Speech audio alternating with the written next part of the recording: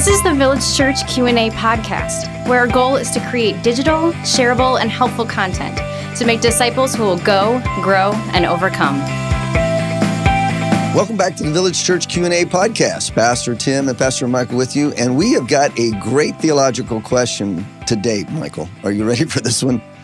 Yeah, I'm a little nervous for those who are newer to theology because we're going to get really... This is a deep question. It's a deep question. It's not that somebody can't understand it, but it's going to assume a whole bunch of things that somebody may not have, worked through yet. So, hey, we're just going to throw you in the deep end. Yeah. And you're going to flail a little bit, but that's fine. Yeah, we'll give you a life jacket, hopefully. Here's our question for today. If God didn't create hell for humans, why didn't he predestine all people to accept him? Okay. Wow. All right. There is some biblical knowledge behind this question because clearly God did not create hell for humans. Okay, so let's take these just one piece at a time, and we'll try to expedite the question to get kind of to the point. Yes. So, assumption, if God didn't create hell for humans, and so the assumption here is that hell was not intended created for humans. Mm-hmm.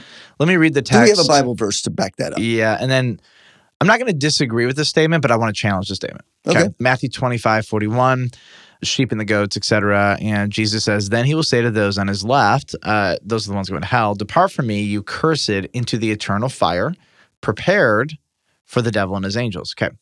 So based on that verse, it sounds like hell or the eternal fire was prepared for the devil and his angels. Correct. That's what it sounds like. But it does not say it was prepared only for the devil and his angels. So God is omniscient. He knows the eternal past and eternal future and all things presently. In fact, he's outside of time, so it's as if it's all now. So God, when he created angels, knew the outcome, and he knew when he created angels that he was going to be creating humans also. So there's not like this, there wasn't this like idea in God's mind where he's like, I have this place, it's called hell. I guess I got to throw the people there too who reject me. Like that, I don't think that is probably a fair articulation for God. Agreed. I do think though that when hell was created, it was created, this would be my guess, by the way. It was created before the 6 days of creation. That it was created in eternity past. Somehow.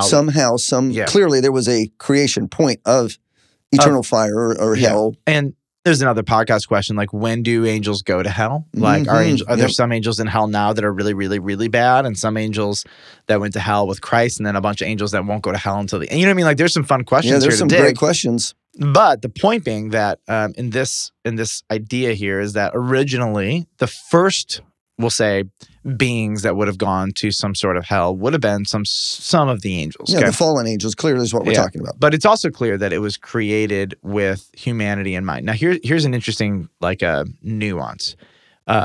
Heaven right now and hell right now are not the final abode. Yeah, they're not today what they will be in the future. Correct. So like Easter teaches us there will be a physical resurrection of everybody. The Old Testament, the book of Daniel, the New Testament multiple times teaches what's called a double resurrection, which means that everybody, Christians and non-Christians, will all get new bodies. Some new bodies will go to paradise, eternal bliss with God, and some bodies will go to hell. So my point in saying all that is that right now, hell is thoroughly spiritual, if you will, but it becomes a very tangible physical place in the new heavens and the new earth, okay? So the hell that Jesus originally created is not going to be the final hell. There will be another hell or an amplification of that hell that is very physical in the new heavens and the new earth. So we'll go back to the question. If God didn't create hell for humans, I think he did. They weren't probably the first ones to go there, and the hell that exists now won't be the final hell, but I get the point, I get what she's saying. If God didn't create hell for humans, why didn't he predestine all people to accept him? Well, the reason he didn't predestine all people to accept him is because he never intended or understood or anticipated that all humans would trust in him. He understood when he created that there would be some that would not. Absolutely. Like you got to understand. Sometimes when we talk about salvation, we put God in this box. Like he doesn't know the future, and he's just like, oh, please, please, please come to me. Oh, I don't know what they're gonna do, but Here's the reality. God knows what it would take for every single individual human being to trust in him. Yes. And he could orchestrate all of those events for those people. Like, he knows that he could sit down with Stephen Hawking. He could incarnate himself, which is not outside of his Right. power or ability or previous actions, show Stephen Hawking something that would inevitably make Stephen Hawking trust in Jesus Christ, reject everything, and be the greatest evangelist in all of human history. That's right. He could do that. He knows exactly what it would take, but he's chosen at this point, at least, not to do that thing for Stephen Hawking. And my point is that when God created the world, he's not like this puppy dog who's like, please pet me, you know? He understood at the moment of creation, he understood before creation, that there would be some people who were going to reject him, who would be in hell. And when he created hell, he absolutely knew by name who was going to be there. And those who would not. Correct. So this person's question is, well, then why didn't God predestine everybody? Well, he didn't, according to his divine prerogative. Right. Now, if you're listening to this and this concept of predestination is new for you, I want to give you maybe a challenge here. We did a number of podcasts on the issue of predestination, elections. Did God choose some people for heaven and not choose other people?